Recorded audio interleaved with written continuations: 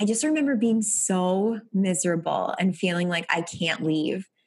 And I got thrown down the stairs literally by the universe and broke my right foot. So now I have a cast on my right foot and a knee brace on my left foot. I've been 1 month out since surgery. And I go back to work like the next day and with like the boot and the thing. And I like couldn't even walk. And I get myself into the space. I'm like, this is like horrible. And I was so unhappy. And like the universe tried to do everything it could to like not send me back. Yet that's how stuck I was. That wasn't enough for me.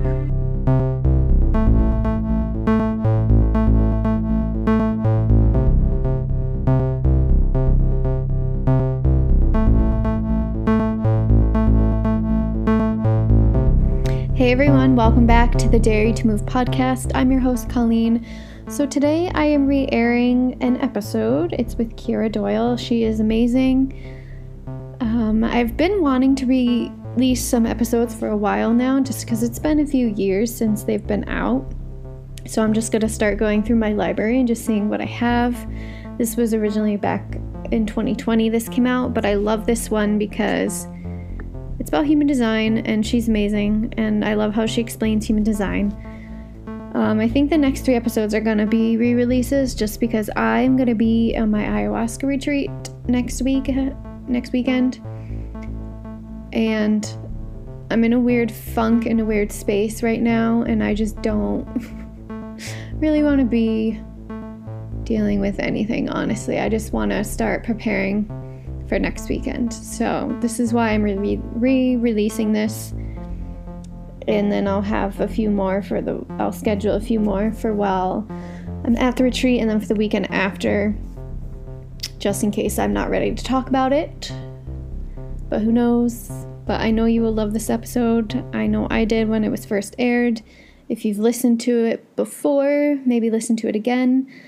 I have a little bit new listeners this time around, so if you've never listened to it, listen to this episode. I love her. I love how she explains human design, and I hope you all have a good week.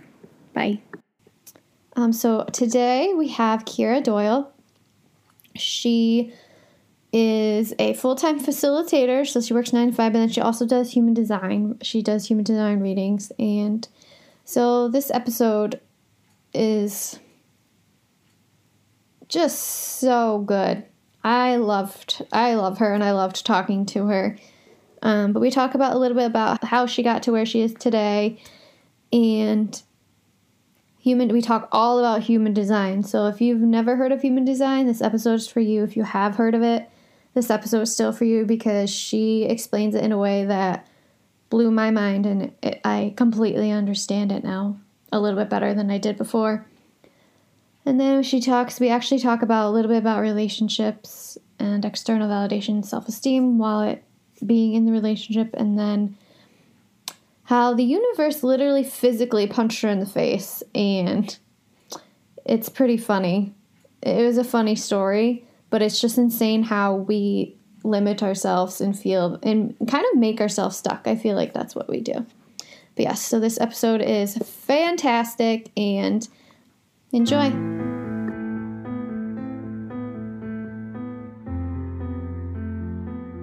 I think it was Monday. I'm like, I just want to break down, just bawling for no reason. I just felt very heavy. Mm-hmm. Don't know why.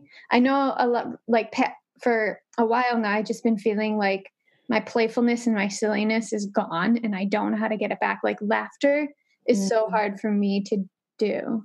Yeah. And I don't know if it's just I'm diving deep into all the inner work that I don't know how to not be serious right now. It's very strange.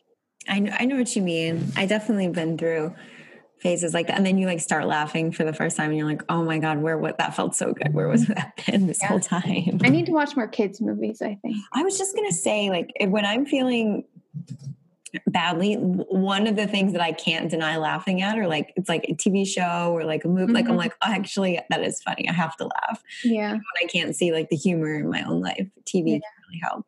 Yeah, I love TV a little too much, but I digress on that. All right, so you are a hairdresser, mm-hmm. facilitator, which I didn't know, and human design reader. Yeah. So, yes. How did you get into all of that? And I'm guessing facilitator is your 9 to 5, or hairdressing in? Yeah, so I guess I do both in my 9 to 5. I work Okay. for a big beauty brand, and I work in digital education, and I work on creating pieces for beauty professionals. So I work on the professional side of the beauty brand, and so it's all about educating our educators. So we have a team of 375 beauty professional educators that go out and train other salons and other hairstylists on how to use our products. So I Oh. kind of train the trainers. And I've been doing that for about 5 years, which is really fun. And that kind of Mhm. developed, from me being behind the chair, but also always having a really weird background. So, background going, went to college for uh, writing, was working at a hair salon while I was in college.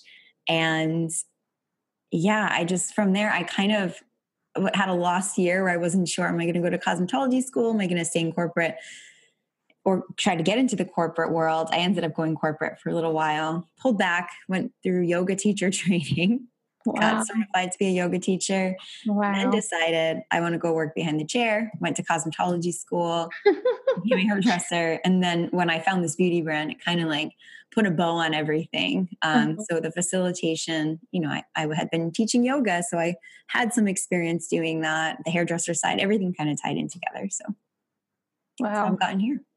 You've dabbled in a lot. Yeah. But you do love hairdressing, and then the job that you do, though. I do. That's Yeah. so good. I still love those pieces, and I don't think that's ever going to go away from me. So good. And with the human design that I'm into right now, it's just Mhm. really, I don't know, it's just connected to my energy type, being a manifesting generator, where I am meant to do multiple things at the same time, too.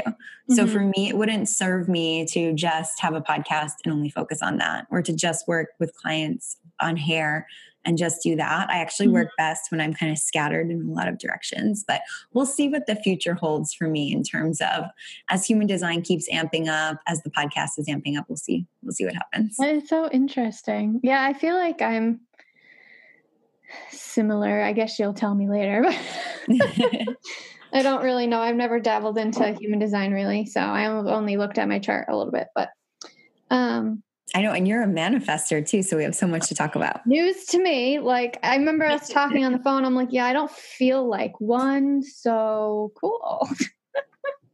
Yeah, we'll talk about that. Oh god. Okay, so I guess we'll dabble into human design and how you got into that, because it's interesting. Because like hairdresser, the first girl I interviewed, Casey Smith, she was actually a hairdresser too, and she's a life coach now. And it kind of makes sense because hairdresser, you kind of talk to people all the time, and you kind of know their lives, and you kind of try and help them out and stuff. So human design to me kind of goes along with that, because in the end, you're telling someone their design, and it's going to help them out in the long run with their life.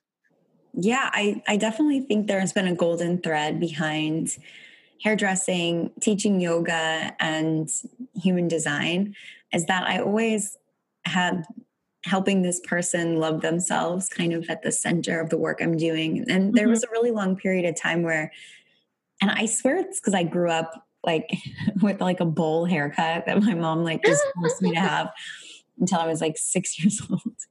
Oh And my I god. used to just think I wouldn't be beautiful until I had long hair. That was like all I wanted.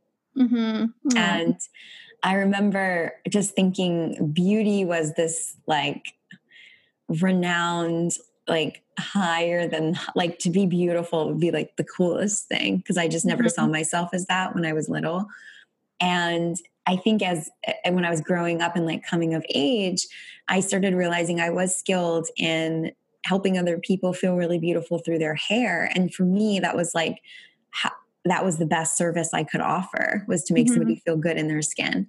And and then I went through a really dark time in my life post college where I got really lost, and I just wanted to like find myself again and be connected to my body. And that's where yoga came through, and it saved my life. It really just I don't know what I would have done in those years without it. And so then the way I was going to help people was going to be through teaching them that modality that saved me and help them get in their body. And I'm always about like, I guess I think about it from like, how do I value loving yourself right now? Like, what is the number one thing that I think is going to help you love yourself? And then that's where I cater my work to. And after, yoga teacher training, being a hairdresser, it did kind of come back around again where I was feeling like, okay, got the beauty knowledge down, making people feel good here, got like the physical body, some spirituality, but I myself was really lost because I'd always been this jack of all trades. And although I had a job that people were proud of me for and said, oh, here, like the big beauty brand, people were like, oh, this is why you had that winding career. Like it makes so much sense. But internally for me, I was feeling kind of lost and I was feeling confused. Why, if I have this great job, do I still want to explore other things? Like what is wrong? And so when I found human design and figured my energy type out, which is manifesting generator, that's when it became really clear to me that my soul had this path for me. And it was okay for me to really go down the rabbit hole of anything that was exciting to me. And that permission that I got through human design, through understanding my own chart, is something I wanted to infuse to every single person that I knew. Like, how do I make you feel so good being yourself? Because ultimately, I think beauty, neither here nor there, feeling really good in your physical body, yeah, that's so important. But really being aligned with yourself, really showing up authentically and with like just full permission and joy to be yourself, that to me was like, I have to help people with this. I have to share this with people. And so that's kind of where it's led me. And now I'm doing a little bit of everything. Both. Yeah. I mean, there's nothing wrong with still wanting to look beautiful, but also wanting to be beautiful on the inside too. So 100%. And by the way, I still am like a huge advocate for good hair products, like have a great colorist, take good care of your skin. I love taking care of my physical body, eating well, all of those things. And human design, like a lot of times within your chart, you're going to find things in that area that totally, like for me, physical appearance is important. And that's in my chart, right? Taking care of my physical body is actually written in my chart, that I'm meant to be the type of person that really is into that. So so you just get to uncover so many things about yourself that you kind of already knew. And it's just the most magical thing to realize everything that you're not, everything that you've been working so hard to pretend to be, your soul like already knows better than you. And it's like, no, you don't have to worry about that. You're fine. Yeah. So how long have you been a hairdresser for? So I've been in the beauty industry for, I'm probably going to date myself, but like 15 years. But I wasn't certified as a hairdresser until 7 years ago. Okay. And then you've been doing human design for a little under 2 years. Okay. Yeah. I like to pile things on, once nothing wrong with that. So speaking of piling things on, so how do you manage having all this, I guess, work to do, because you're doing hairdressing, you're a facilitator with that beauty brand, and you do human design. So how do you manage all that without freaking the fuck out? Yeah. I mean, that's not to say that I don't freak out. And I'm not working as a hairdresser anymore. I'm working strictly, I have like a 9 to 5, which is always like a 9 to, 6 or 7, that I work full time. And then on top of that, I have a podcast. And so, yeah, you have your podcast too. Yeah. So how do you do definitely don't have I wouldn't recommend that anybody take my schedule and try to duplicate it. And I've always been this way. Like when I went through cosmetology school, I enrolled with not having a dime. Like I just was like, I got to enroll. I borrowed money from my mom to put the down payment down on my school. And I had a job at a night. It wasn't a nightclub.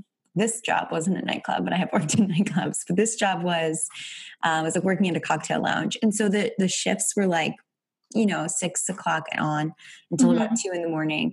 And so I went to school full time, Monday through Friday, 9 to 5. And then I would go, 3-4 nights a week to the lounge and work. And I paid through school. And on the weekends, I would serve the brunch shift and then work the night shift. And I didn't have a day off for a year. And not only that, but I was sleeping like 4 hours. And that was definitely like the most amplified version of the chaos I've taken on work-wise. But I like when I have something in my mind, I can't get it out of my head. And I just want to like accelerate until I get to the thing. Mm-hmm. And so I think what I'm doing right now, and I'm trying to be mindful, there's no race. There's no, nothing has to happen at a specific time. And it's really about creating pockets of time. And it helps me, a lot of my clientele is from Saudi Arabia for human design, which is a whole nother story. But I take a lot of sessions in the morning at 7:30 a.m. before my job starts. So I'll read from 7:30 to 8:30, and then I'm already at my office for my 9 o'clock start time. And podcasting, I do usually Monday nights, either recording a solo session or doing an interview with someone, and, record and edit usually through the night. And then I release on Tuesday. Holy crap. I know when we were talking. I just edit on Monday and it stresses me out. Couldn't imagine doing both. Yeah. A lot of times I won't have like an interview, but you'll just edit it. If I do a self record, it's just me. Yeah. I usually do that too. All in that same night. Just to get it out. And then I release it that next day because I don't have like a backlog. My schedule does not allow for that right now. Wow. And now going on podcasts, which is so cool, but that's a whole other, layer of time now that I'm trying to mash in. So ultimately, if someone was trying to, if I was going to give advice, I would say probably choose one. Like, it doesn't have to be two side hustles at the same time. But it's been so rewarding. And since I'm a generator type in human design, the more work I do that I love, the more lit up I am to continue to show up. So I actually show up at work better all day when I've read a human design chart in the morning. Like, I'm just so fulfilled and I'm just lit up that I can sit down and do a PowerPoint or Excel spreadsheet and be fine, So I kind of need it almost. But yeah, so I don't recommend the lifestyle though that I have right now. All right. So, okay. No offense, but I kind of feel better about my. Yeah. I mean, anyone is better off than me. Wow. No, that's just, I give props to you because that's a lot. I think too, you just got to keep in mind where you're at right now is where you're at right now. And the choices that you make today are going to affect where you are in a couple of years. And so this is not like my permanent lifestyle. Right. I've had years where things were a lot easier and I'm in a transitional phase. And so I know that this piece is necessary to get to the next thing. And I'm just going to do it. Year's going to pass anyway. So am I going to spend this year doing the least I can do and hope for a different year next year? Am I going to go for it and see what happens, Yeah. Oh, I love that. I think that was such good advice, and you probably didn't even mean it to be advice, but it was. And I think that's going to be very motivational for people to hear, especially me, who's going through this stressful time right now of I just need to relax, but wow. So you started human design a few years ago. So I kind of want to dive deeper into how that changed your life. Because I think you said you were going through some things around the time or before yoga or.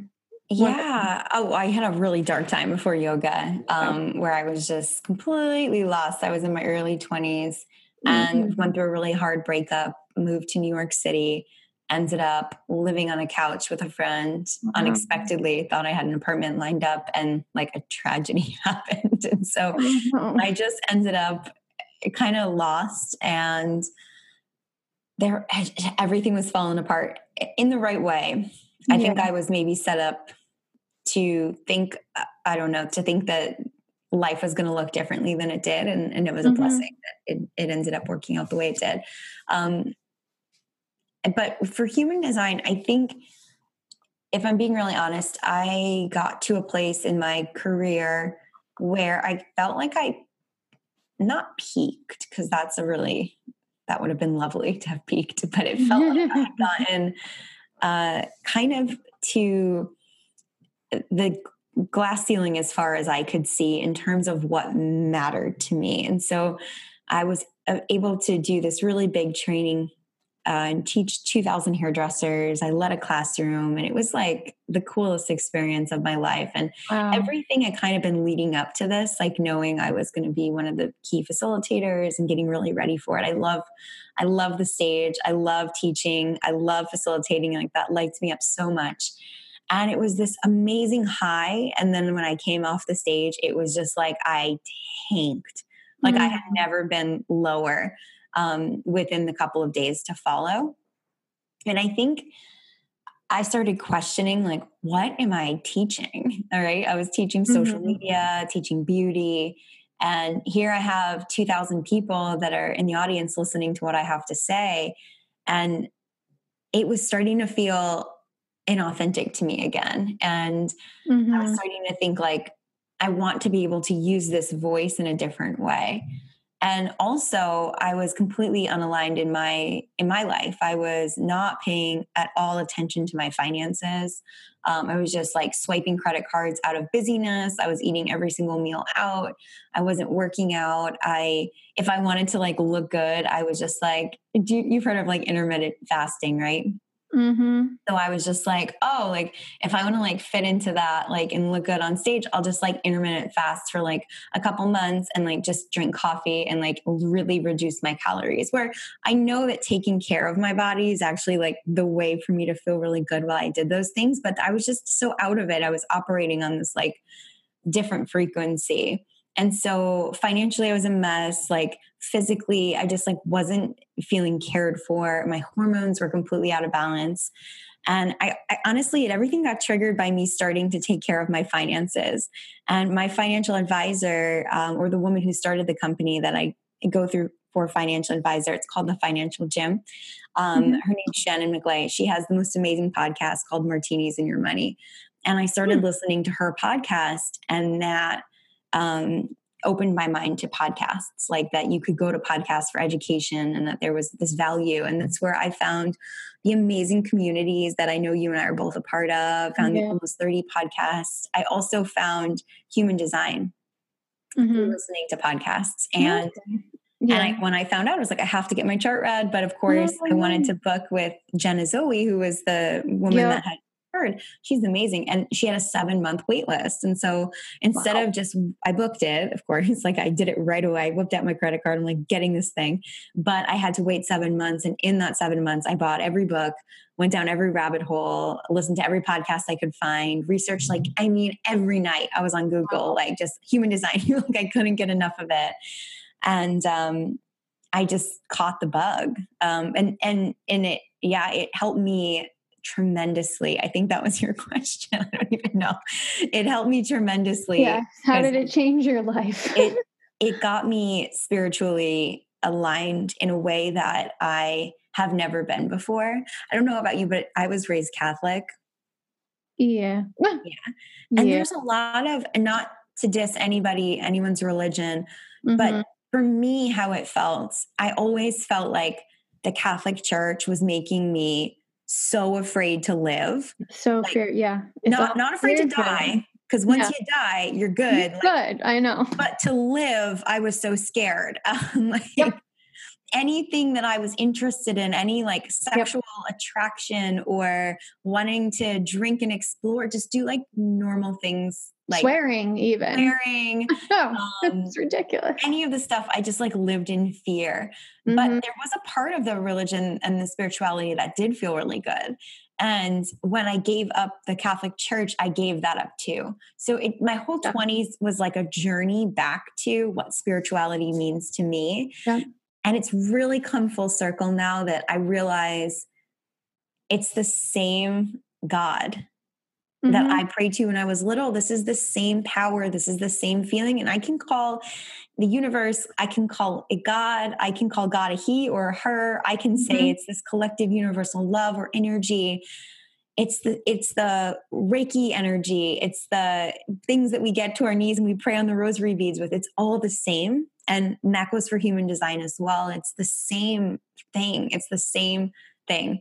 And finding my connection to my soul the way I did through my reading, to know like my soul preemptively thought about all of this stuff for me. Like you read your chart and you're like, this is me to a T.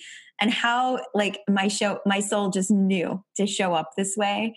And it's beautiful. It's so beautiful. That's so good. It just made me all tingly. Yeah, I definitely feel you on the fear thing with religion.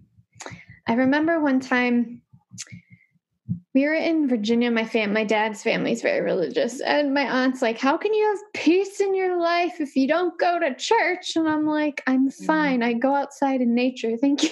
Yeah. Yeah. And like, you don't have to be in a church to feel peace in your life. And a lot of the things that we've learned from spirituality and self-development is finding peace within yourself too, not just in God and the church. Yeah. Which I think a lot of religious people don't realize. And a lot of them do. And right. So like you don't want to bucket and say they all are this way, but yeah, most of them, yeah. Totally know what you mean. And it's a lot of people on my dad's side of the family they're very Irish Catholic, and they have really stern beliefs. And it's interesting now with the development of, everything that's being uncovered about the church on a day-to-day basis with, all the accusations. It's interesting to see them still stand by it and act like it's nothing, Right. And someone at my church where my parents go, where I was raised, was fired because he was gay. He was the music, like the choir director. Yeah. And because of finding out he was gay, he was let go of. And that's when my mom was like, okay, we're done. I'm done with this church. Like, oh, good. I'm putting my hands up, and my dad still goes, but it's really changed. It's changed a lot. I mean, we're not just following along anymore. I think people are realizing like we have our own internal moral compass, and there's no black and white on what's right and what's wrong. And we certainly can't follow like what is in a book that was written 2,000 years ago. Like it just doesn't work.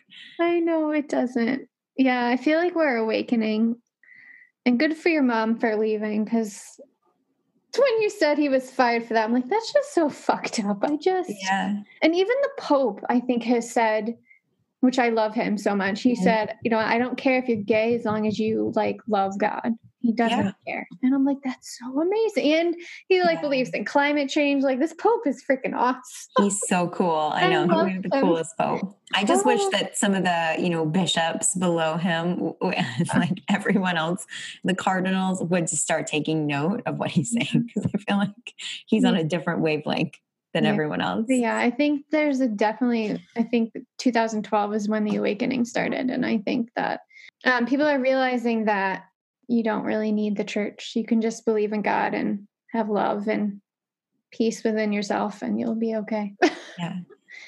But yeah, good. I didn't think we'd talk about religion today, but same. I wasn't expecting that one. It just came out. I know. And it's funny not funny, but how you mentioned you kind of, when you left the church, you kind of left God there too. And I did the same thing. Yeah. I was like, I don't want to believe in this. I didn't believe in what the church believed. So I was like, I don't want to believe in this. And last year I finally became spiritual again. So yeah. I heard this somewhere once, this quote, and they said,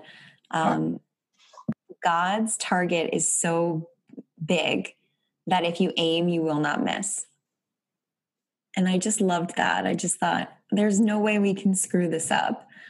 As long as we're reaching for that higher thing, like his target is so big, we're going to hit it. Yeah. And it's not this limited, like you weren't born into this religion and had access to this one book, like you can't go to heaven, which I was always raised to believe. I remember feeling so badly for like people who weren't Catholic. I was like, oh God, I feel so bad. Like they're not going to go to heaven. Like what's going to happen to them? Like, that's just crazy. I guess we could talk about this all night. So I didn't even think about that actually, about other people not going to heaven. I like stayed up at night, like worrying about it, like Wow. what's going to happen. Wow. Crazy. I had a lot of guilt as a child for some reason. I probably have like a weird past life thing. Yeah. I think I had a lot of guilt too. Or it might have just been the church. Well, yeah, I don't know. I think we all had a lot of guilt for something. What I don't for whatever reason. My sister didn't. She was, Really? yeah. Hmm. Yeah. Just some people. Maybe she does with something you just haven't talked about. Yeah, maybe. Hey, who knows? All right, so back to human design. Did you ever do your reading with Jenna Zoe? I did. Yeah, I 7 did. I months got it. into it when you're probably like, I can already read I my got own, it but all 7 right. months later. It's really interesting. And this is like one thing I've learned about the chart is that everybody has their own way of explaining things. And Mm-hmm. that you can always go a level deeper and a level deeper. And so she called some stuff out that I actually didn't know about. And it's interesting. I told her, I was like, hey, I've been like reading charts. I know how to read mine. She was like, oh, that's awesome. And then she just kind of like went into my chart and she still blew my mind on a couple of things. Yeah. The more I read too, the more that I realize I have so much more insight into what one little thing on there means that it's like, it just forever expands. And I think this is why I'll never get tired of this practice. Cause like you can just keep going. It doesn't end. It's not like a horoscope where you're like, you're a Cancer, right? Like it's Yeah. just like, it's endless. Yeah. Do you want to just explain they're called designs, right? Oh, the energy types. Energy types. Yeah. Sorry, I So keep saying design. Do you want to just explain briefly what each of them are? yeah, sure. Should I start with like a really quick overview of what human design is, like how Yeah. you Yeah. get a chart? Yeah. So human design is a way it takes your exact birth time to calculate a body graph. And your body graph is comprised of astrology, the I Ching, which is Chinese astrology, Kabbalah, and the chakra system. And it not only takes your birth time, but it actually goes back 88 days before you're born and it takes your soul's birth time and Oh, shit. merges I the didn't two know that. together. You're getting double the astrology charts, double the I Wow. Ching, double the chakra, double the Kabbalah. So you get this master body graph. And a lot of people say that this is like astrology on crack. It really is. And within your body graph, you have open and defined energy centers. And so our open centers are where we take in the world. This is where we're highly influenced by our surroundings, by other people. And this is where we are what I call, or not what I call, but what's called conditioned. Right? This is where we are so susceptible to our conditioning. Those are the white things. The white centers are open. And then our defined energy centers, these are us. This is our personality. These are the centers in us that are really stable. And this is like, we can really rely on these. This isn't going to change. This is our personality. This is us. We can make decisions out of these energy centers. Everybody's going to have one dominant energy center that they make a decision from. And yeah, so that's kind of the overarching theme of human design. And then within that, depending on what's open and closed in you, you're going to receive one of 5 different energy types. So the 5 energy types really quickly. Number 1, we have manifestors, which is Colleen. Manifestors make up less than 6% of the population. They're very special. These are the guys that like wrote the book, The Secret, right? So I think something and therefore I am. I have an idea and I can go ahead and initiate and act on it right away. Back in the day, manifestors, she's shaking her head like this doesn't sound like me. Right. And I'll get to why. But back in the day, manifestors are the types of people that like they were the head of the tribe. They were the king or the pharaoh. They were the one that was telling everybody what to do.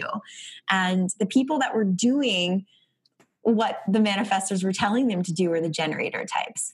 Generators make up 70% of the population, and that's split between pure generators and manifesting generators. So the work of the generator types is to produce energy. So they have their sacral lit up and they are energy creators.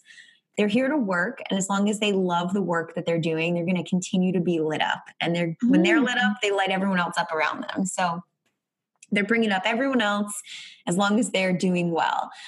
They're really here to respond to life. So they're not meant to have a thought and then initiate on it right away. They're always waiting for something external to come in and let them know whether or not they have the energy to fulfill or do this thing. The difference between a pure generator and a manifesting generator is the way that their paths are designed. So pure generators have it in them, if they wanted, to have a very linear path. They could get like the same job right out of college, and pretty much nobody does this anymore. But if they wanted, they could stay in that job or within that field of work until they retire. So they kind of have a little bit more of a traditional kind of climbing up the ladder of success. And they really have in their path the opportunity for mastery.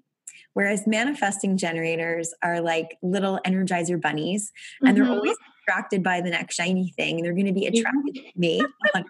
You attracted to so many different things in their lives, and they're actually really meant to do multiple things at one time. And they really skip whatever steps they find like are not necessary in order to achieve mastery faster. So they're always trying to get like a shortcut to mastery. And the universe loves when manifesting generators try something new, and it always sends them like a quick surge of mastery so they can hurry up, get good at that thing, and move on. So that's manifesting generators. The other type is called projectors. And projectors, I always call them like, these are the birds living among the colony of squirrels. So the squirrels are the generators. And say the game of life is to get acorns, right? So all the squirrels are down on the ground, like digging through the dirt, trying to find acorns. They climb the tree, they go up, they find the acorn, they pull it down. And the bird is born into the squirrel community and thinks that this must be the way it is. So they use their little beak to pull the acorn out of the ground. They climb up the tree with their claws to go grab the acorns up there. And then one day they pass a river and they catch their reflection. They're like, wait a minute, I don't even look like the other types, right? Like I got these wings, like I can fly. So they fly up in the sky. And from there, they can see down at their squirrel community and they realize, their squirrels are wasting their time over here on these trees and all the good acorns are over there. So they can tell everyone, hey guys, go over here, go to the other tree. That's where the better acorns are. Projectors always do best when they give themselves that space, when they get out of the physical work and they allow themselves to fly up so that they can interact and guide other people. And but very oftentimes, because we live in a generator world, we'll find projectors who are not living according to their alignment and they're working way too much. So that's kind of the key for projectors. It's about doing less work and really allowing themselves to first recognize themselves and allow themselves to take the first step towards flying. Whereas what we often see with projectors is a bunch of angry projectors down on the ground screaming at everybody like, look at me, I have wings, I have wings. And everyone's like, I don't know what that means. So I don't know what to do with that. We don't want to hear that you have wings. We want to see you fly. So that takes first the self-recognition, that self-reflection moment to go like, you know what, I'm going to go up there and I'm going to fly. Wow. So that's projectors, and they have their own special strategy, which is to wait for the invitation. So projectors need to be really careful because they have a very penetrating aura that they allow the universe and everyone that they know to invite them in before they kind of force their way through out of a need to be recognized. All projectors really want is to be seen. And so they're always like trying to be recognized by other people. And so their strategy really is waiting for that invitation and giving that self-love to themselves. The last type is called reflectors. Reflectors are so rare. They make up less than 1% of the population and they are completely open. So we talked about open and defined energy centers. Their entire body graph is just white. Wow. Of everything from everybody else. And their job is to be these chameleons and to reflect back to society where society is at. And they reflect back to you and I how we're doing, right? And so everyone has at least one reflector in their life. And when you're with this reflector, if you really love them, it's because you are good with yourself. And if they are annoying you, it's because you're not good with yourself and they're bringing stuff out of you that you don't like. Wow. If you are a reflector, your job is around deconditioning as much as possible, giving yourself alone time and allowing yourself to really kind of shift and pivot.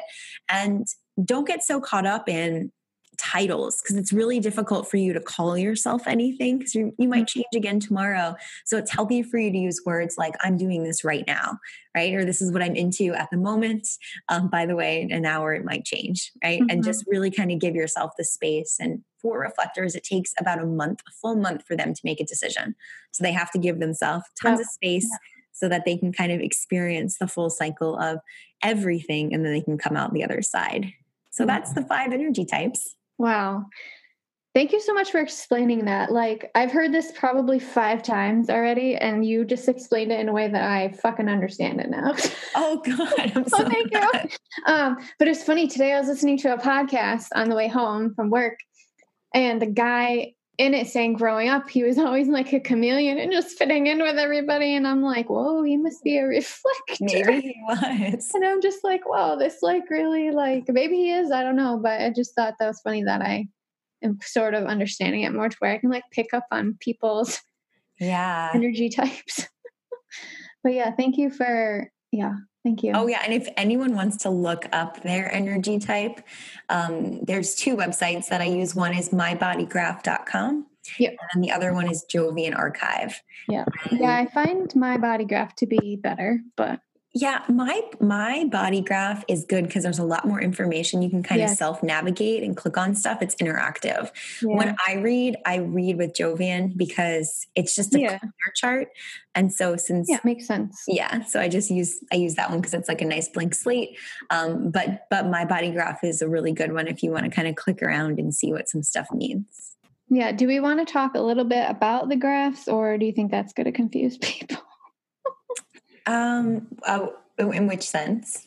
Like just explaining how the graph works, because there's like red and black lines that connect. Oh, yeah. Or do you think that'll confuse people because they can't? No, I think it's a good call out. Okay. So when you look at a body graph, you'll see, like we said, the 9 energy centers. Again, the white ones are the ones that are open. Mm-hmm. The defined energy centers are color. Now, the color is just the color of that energy center. Oh, okay. So you don't have to worry about looking at what that means. So if it's beige or if it's red or if it's green, that's just the energy center color. Okay.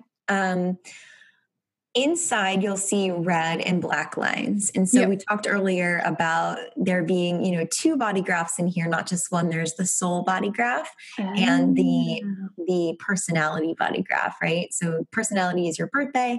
The soul body graph, that's your design. And so the red lines symbolize everything for you that comes through on a design level. And so you'll see they're always associated and attached to numbers, and those numbers are gates. And if the gates are connected, if 2 energy centers are connected, that's a channel. And if it's not, it's called a hanging gate. Now, the black lines are your personality. So that's an energy that's being expressed on a personality. And really the difference here is like personality, it's like very upfront. It's how you know yourself. It's how you present to the world. It's going to be really obvious stuff that you're like, oh yeah, 100% that's me. Anybody could tell you that that's exactly how I am. Where the soul stuff is a little bit more on a subconscious level. People that know you really well will definitely be like, oh yeah, Colleen's totally like that. Mm-hmm. But it might not be as obvious to someone who doesn't know you very well. And it might be the kind of thing that you're like, oh, yeah, I guess you're right. Right. Mm-hmm. And that's kind of how it comes through. Now, if you see a gate and it looks striped like a candy cane of the black and red, that means it's coming through on a soul and a personality level. So it's going to be an extra strong energy for you in that area. So what happens if it's just white? That's just open then still? Yeah, if it's white, there's nothing there. It's just it's either half of it is a open gate or the whole channel is completely white.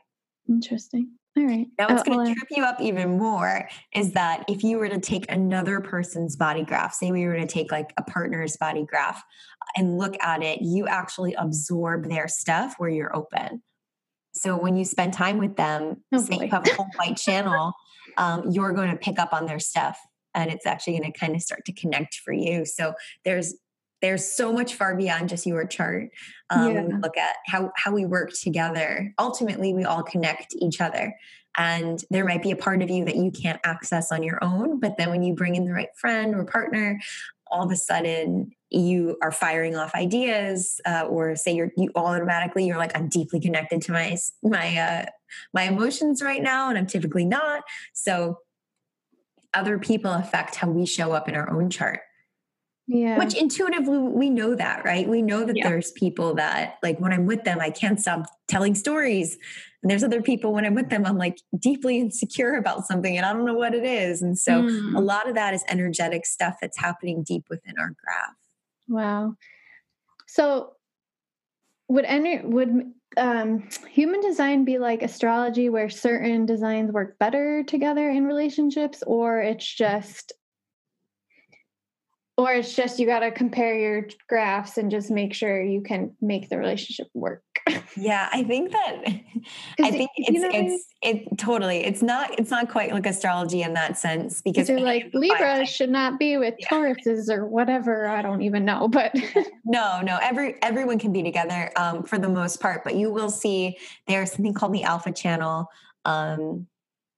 Actually, half of it is present in your chart, but not the full alpha, where we'll all know these two people are not going to be able to coexist or co-work together because there's going to be a lot of overlap. And for the most part, it's hard to say because when I look at someone's chart, like I'm looking at yours right now, Colleen, I see only what you were born with, and I don't know how the world has imprinted itself on you.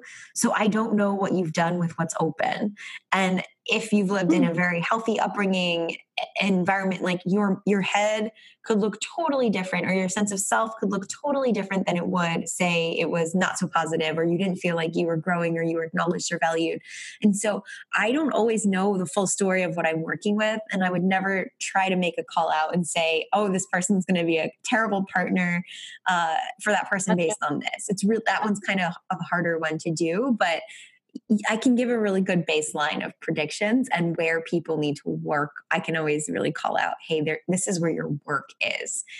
Does that make sense? Yes, good. We'll have to dig into that later. Yeah.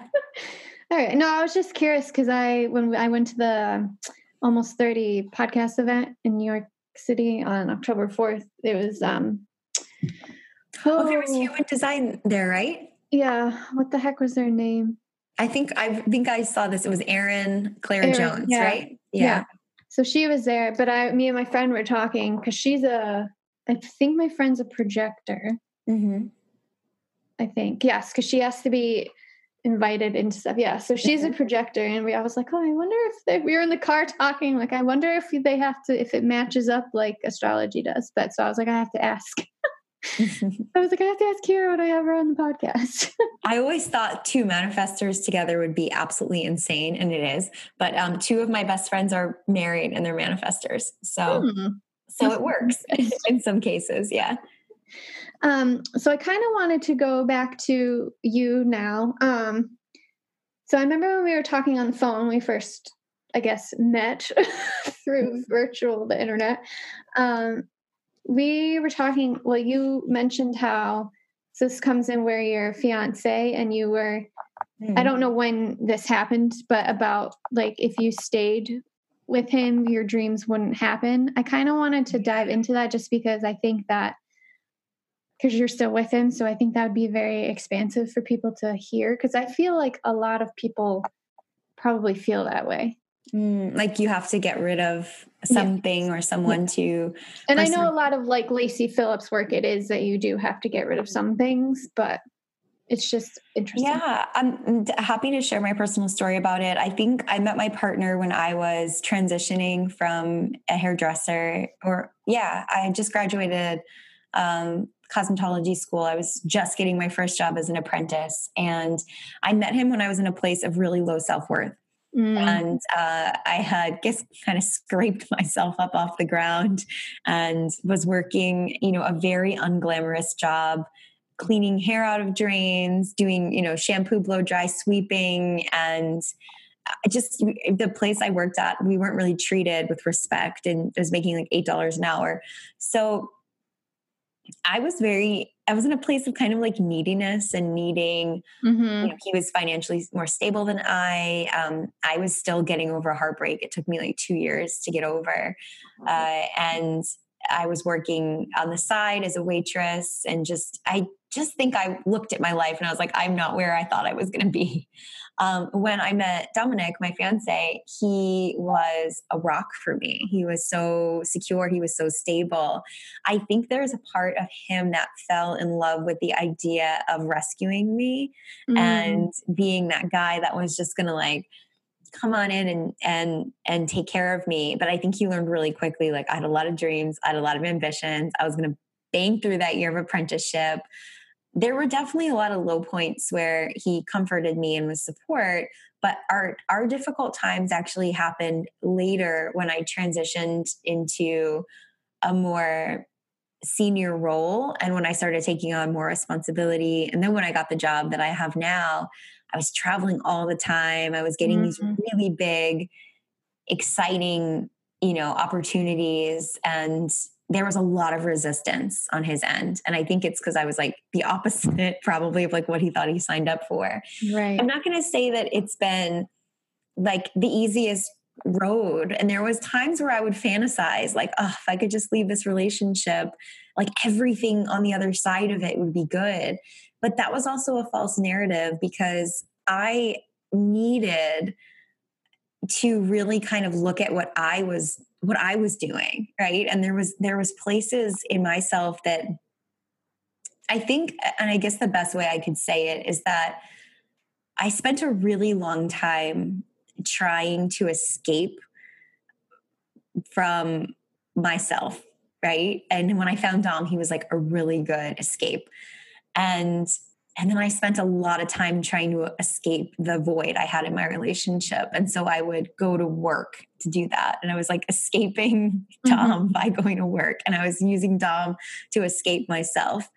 And there was I could quit the job, I could end the relationship, which I thought, oh, yeah, if I could just do that, everything would be fine. But I never got to me.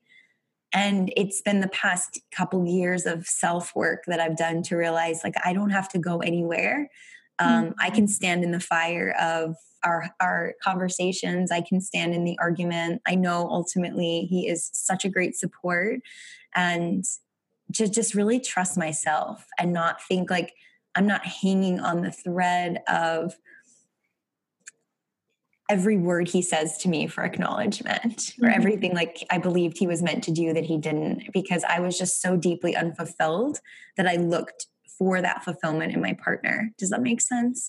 It does. And I think as I continued to grow, I expected the acknowledgement, I expected the accolades, and that's not where he shows up. That's just not the kind of partner he is, which is fine because he shows up in other ways. And by me, doing my own work, I just realized where I got to show up for myself. If that makes sense at all.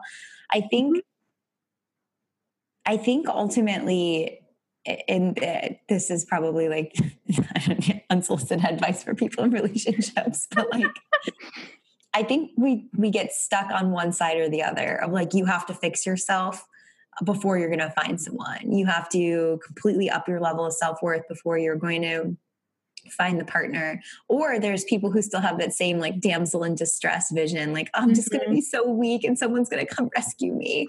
Yeah. And I am just an advocate for that. I think you can do both at the same time.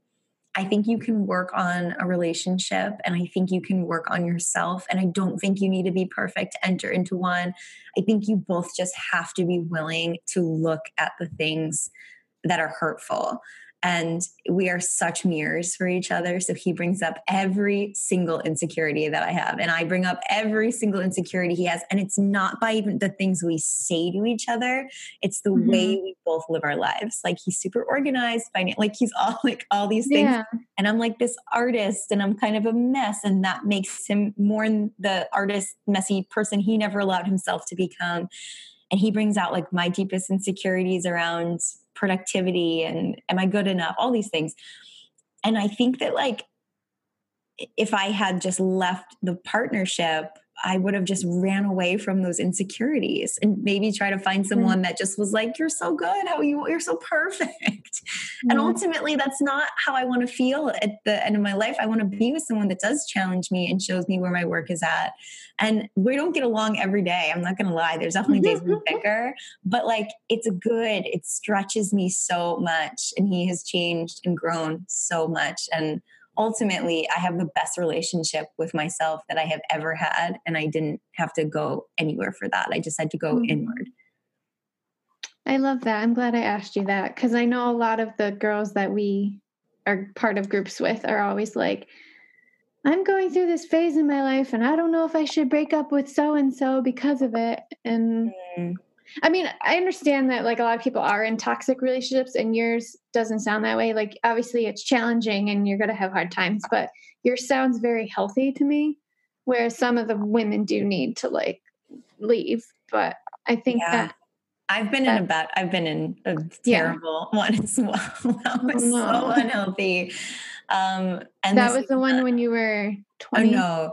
No, so I was in like in 1 year of my life, I had this guy who was like a raging alcoholic that I Oh dated. jeez. And and I dated him for like 6 months. And then literally week of breaking up with him, I got together with this other gentleman.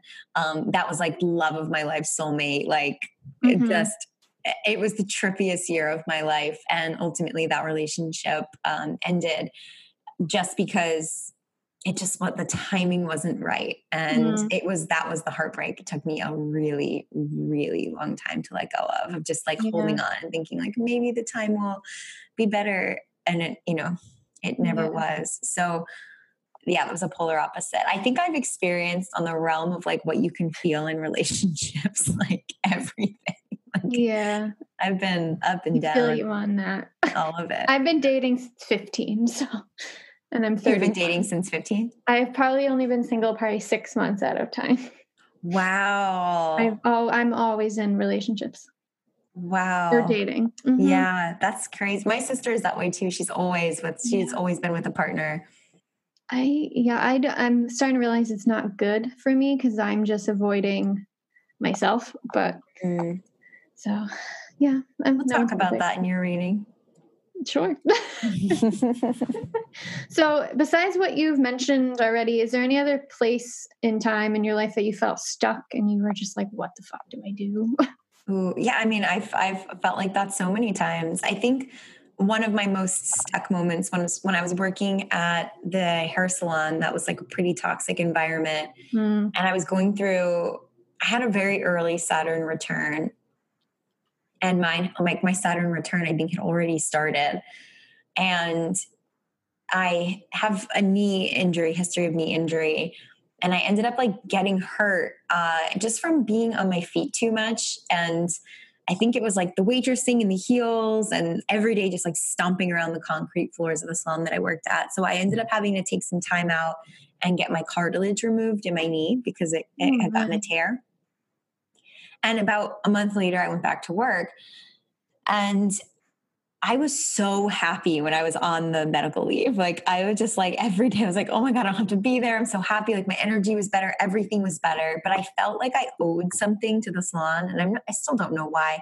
I think it's the culture that they had built over there. And it just like, I felt like my self-worth was very low. And I also felt like they were the only people that could build it back up as well. Like if they didn't think I was good enough, then it didn't matter who told me I was good enough. Like I needed to go back there and have them Mhm. tell me we were wrong about you. You're great. So I end up going back, and in the meantime, I had a very expansive experience. I went to an interview at Dry Bar actually, and met with one of the managers. And I just was like, "Look, I want to freelance. I do editorial hair and wedding hair on the side, but I'd love a place I can work out a couple days a week." And she's like, 100%, like, you love everything. Your work is amazing. Like, you call me whenever you want a job and it's yours. So I had something that was like a cool backup, but yet I went right back to the salon. And Mm. I just remember being so miserable and feeling like I can't leave. And I got thrown down the stairs literally by the universe and broke my right foot. So now I have a cast on my right foot and a knee Wow. brace on my left foot. I've been 1 month out since Wow. surgery. And I go back to work like the next day and with like the boot and the thing. And I like couldn't even walk. And I get myself into this space. I'm like, this is like, like horrible. Oh And my I'm god. so unhappy. And like the universe tried to do everything it could to like not send me back. Yet that's how stuck I was. I like that wasn't Wow. enough for me.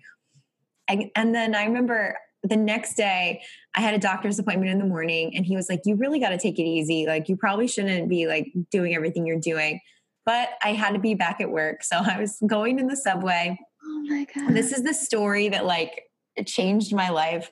I'm going down the steps of the subway. I swipe the pass like on the wrong side. And you know how you have to wait 15 minutes from when you swipe it to re-swipe it? So I realized like, oh no, I'm going down like the wrong way. And this isn't going to take me downtown. This is taking me uptown. So I circle back around and go back outside, go down the next staircase. And there should have been an attendant and she was there, but she was like a line of like 6 people deep. And I'm waiting to talk to her. Finally, I get through. I show her my pass. I'm like, listen, I just swiped on the other side. Can you let me through? And she's like, no, the machine's broken. I can't. I'm like, what do you want me to do? And meanwhile, behind me, I can feel and hear the train coming, like my train that was going to take me downtown. And someone had opened up the emergency door.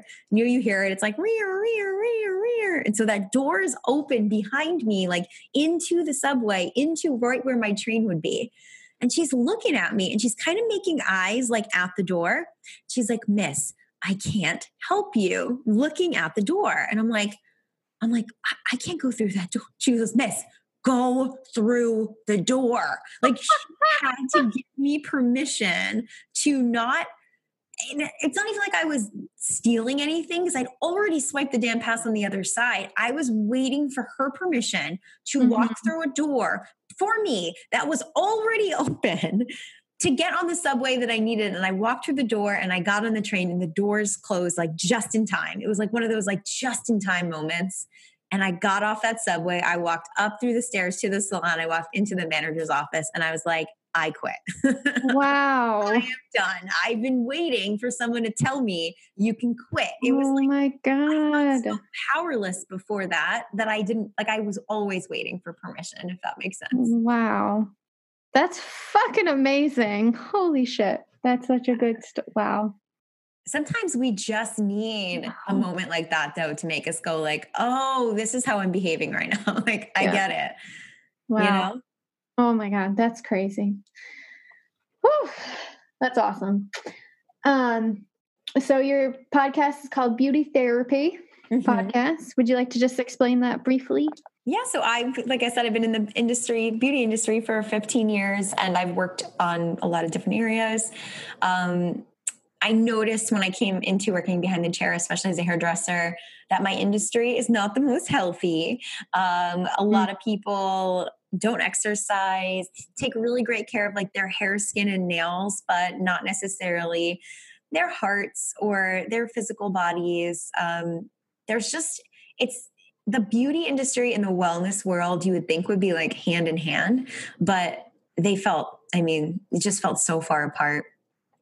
And so I decided about a year ago, that I wanted to start a conversation about it and help beauty professionals take better care of themselves. Like things I wish I would have had when I was working as a hairdresser and things I still need working in the beauty industry, and talking about things, spirituality, financial, advice, wellness, really everything that would make you a well-rounded beauty pro.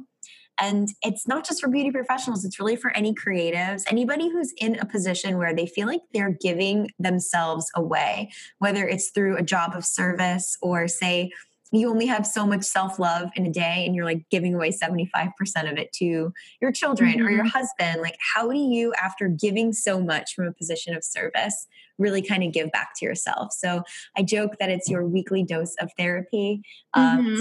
It's for the people out there that are the givers and the magic makers and the ones that are just in need of their own self-love the most. Yeah, your podcast is really good. So everyone go listen. Oh, thank you. So this is a question I ask everyone. What would you tell someone who feels stuck with their life? Somebody who felt stuck with their life. Oh, that's a really good one. I think... depending on where you're stuck in your life, I guess this advice may change a little bit, but something I've been really into lately, these two things. One of them is looking at the fears around getting what you want.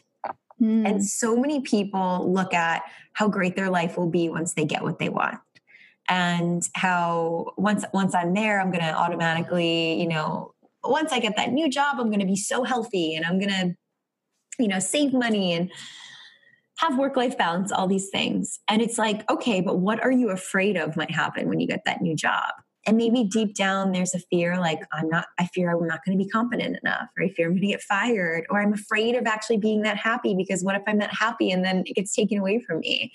And so an activity that I'm really into lately is looking at what am I afraid of will happen when I get the thing that I want the most. And then writing a positive affirmation around it.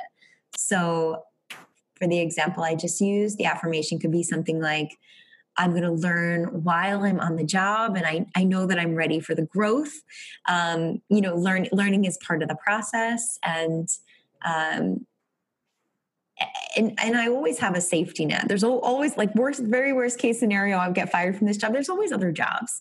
So there's nothing to be afraid of. And once I work there, think about the experience I'll have that'd make me a good candidate to work somewhere else, whatever that might look like for you. I really suggest doing that because I think there's always space between us and getting the thing that we want. And oftentimes when we look at the fears, we are releasing kind of like that low vibration energetics that are holding us between us and the thing that we really want. The other thing that I love is like, rather than thinking leaving is going to say you feel stuck at your job and you're like, leaving is going to be so hard. Start asking the universe to show you how easy this can be. And this is actually going to be one of my tips for you based on your chart. Because you have a tendency to struggle. You kind of love the struggle a little bit. It's part of you. It's like ingrained in you. Like, as long as I struggle, I'll get the success. And part of the way it works with the universe is always trying to reach us through our crack of least resistance.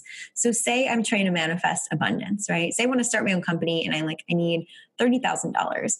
And I think, okay, well, if I go work at this really shitty job for 4 years and struggle a lot, I can save the $30,000 and then I can start my own company. The universe is like, oh, okay, got you. That's your crack of least resistance. So you know what? We're going to send you the shitty job. We'll make sure you get paid the shitty amount that you want so that you can be there for 4 years so that you can have your business, right? But when we start to say like, hey, you know what? Maybe I don't have all the answers. Show me how easy this can be.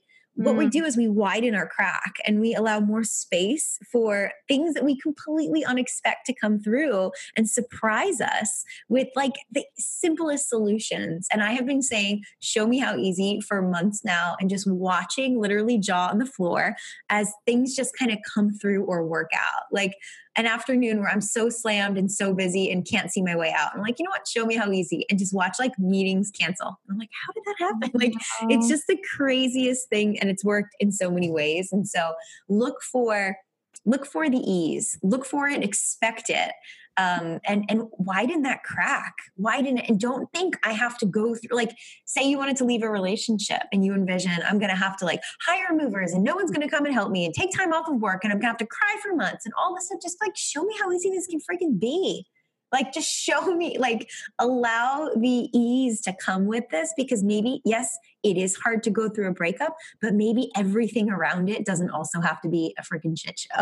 Like, maybe some of it can be in flow. Does that make sense? Oh my God, yes. I love those answers. So good. I freaking love you. I love you. So where can people follow you and connect with you? So you can find me if you're interested in hearing more about human design. My Instagram is at Kiera with Love, and the podcast is at Beauty Therapy Podcast on Instagram, and it's everywhere that podcasts can be listened to. Beautiful. Well, thank you. Thank you so much for having me. Bye, everyone. Bye. Bye. All right. Well, thank you, everyone, for tuning in. If you could, please, I would truly appreciate if you could share this episode, text it to someone, DM it to someone, share it on Instagram, Twitter, Facebook, I don't care where, but I would truly appreciate it, because that is how this podcast is going to get out. It's how it's going to spread. And I really would like it to grow so that my amazing guests can help other people figure out their lives and figure out their authentic self and all that. So if you could do that, that'd be great. If you could leave a 5-star review on iTunes, that would be amazing as well. All right. Love you all so much.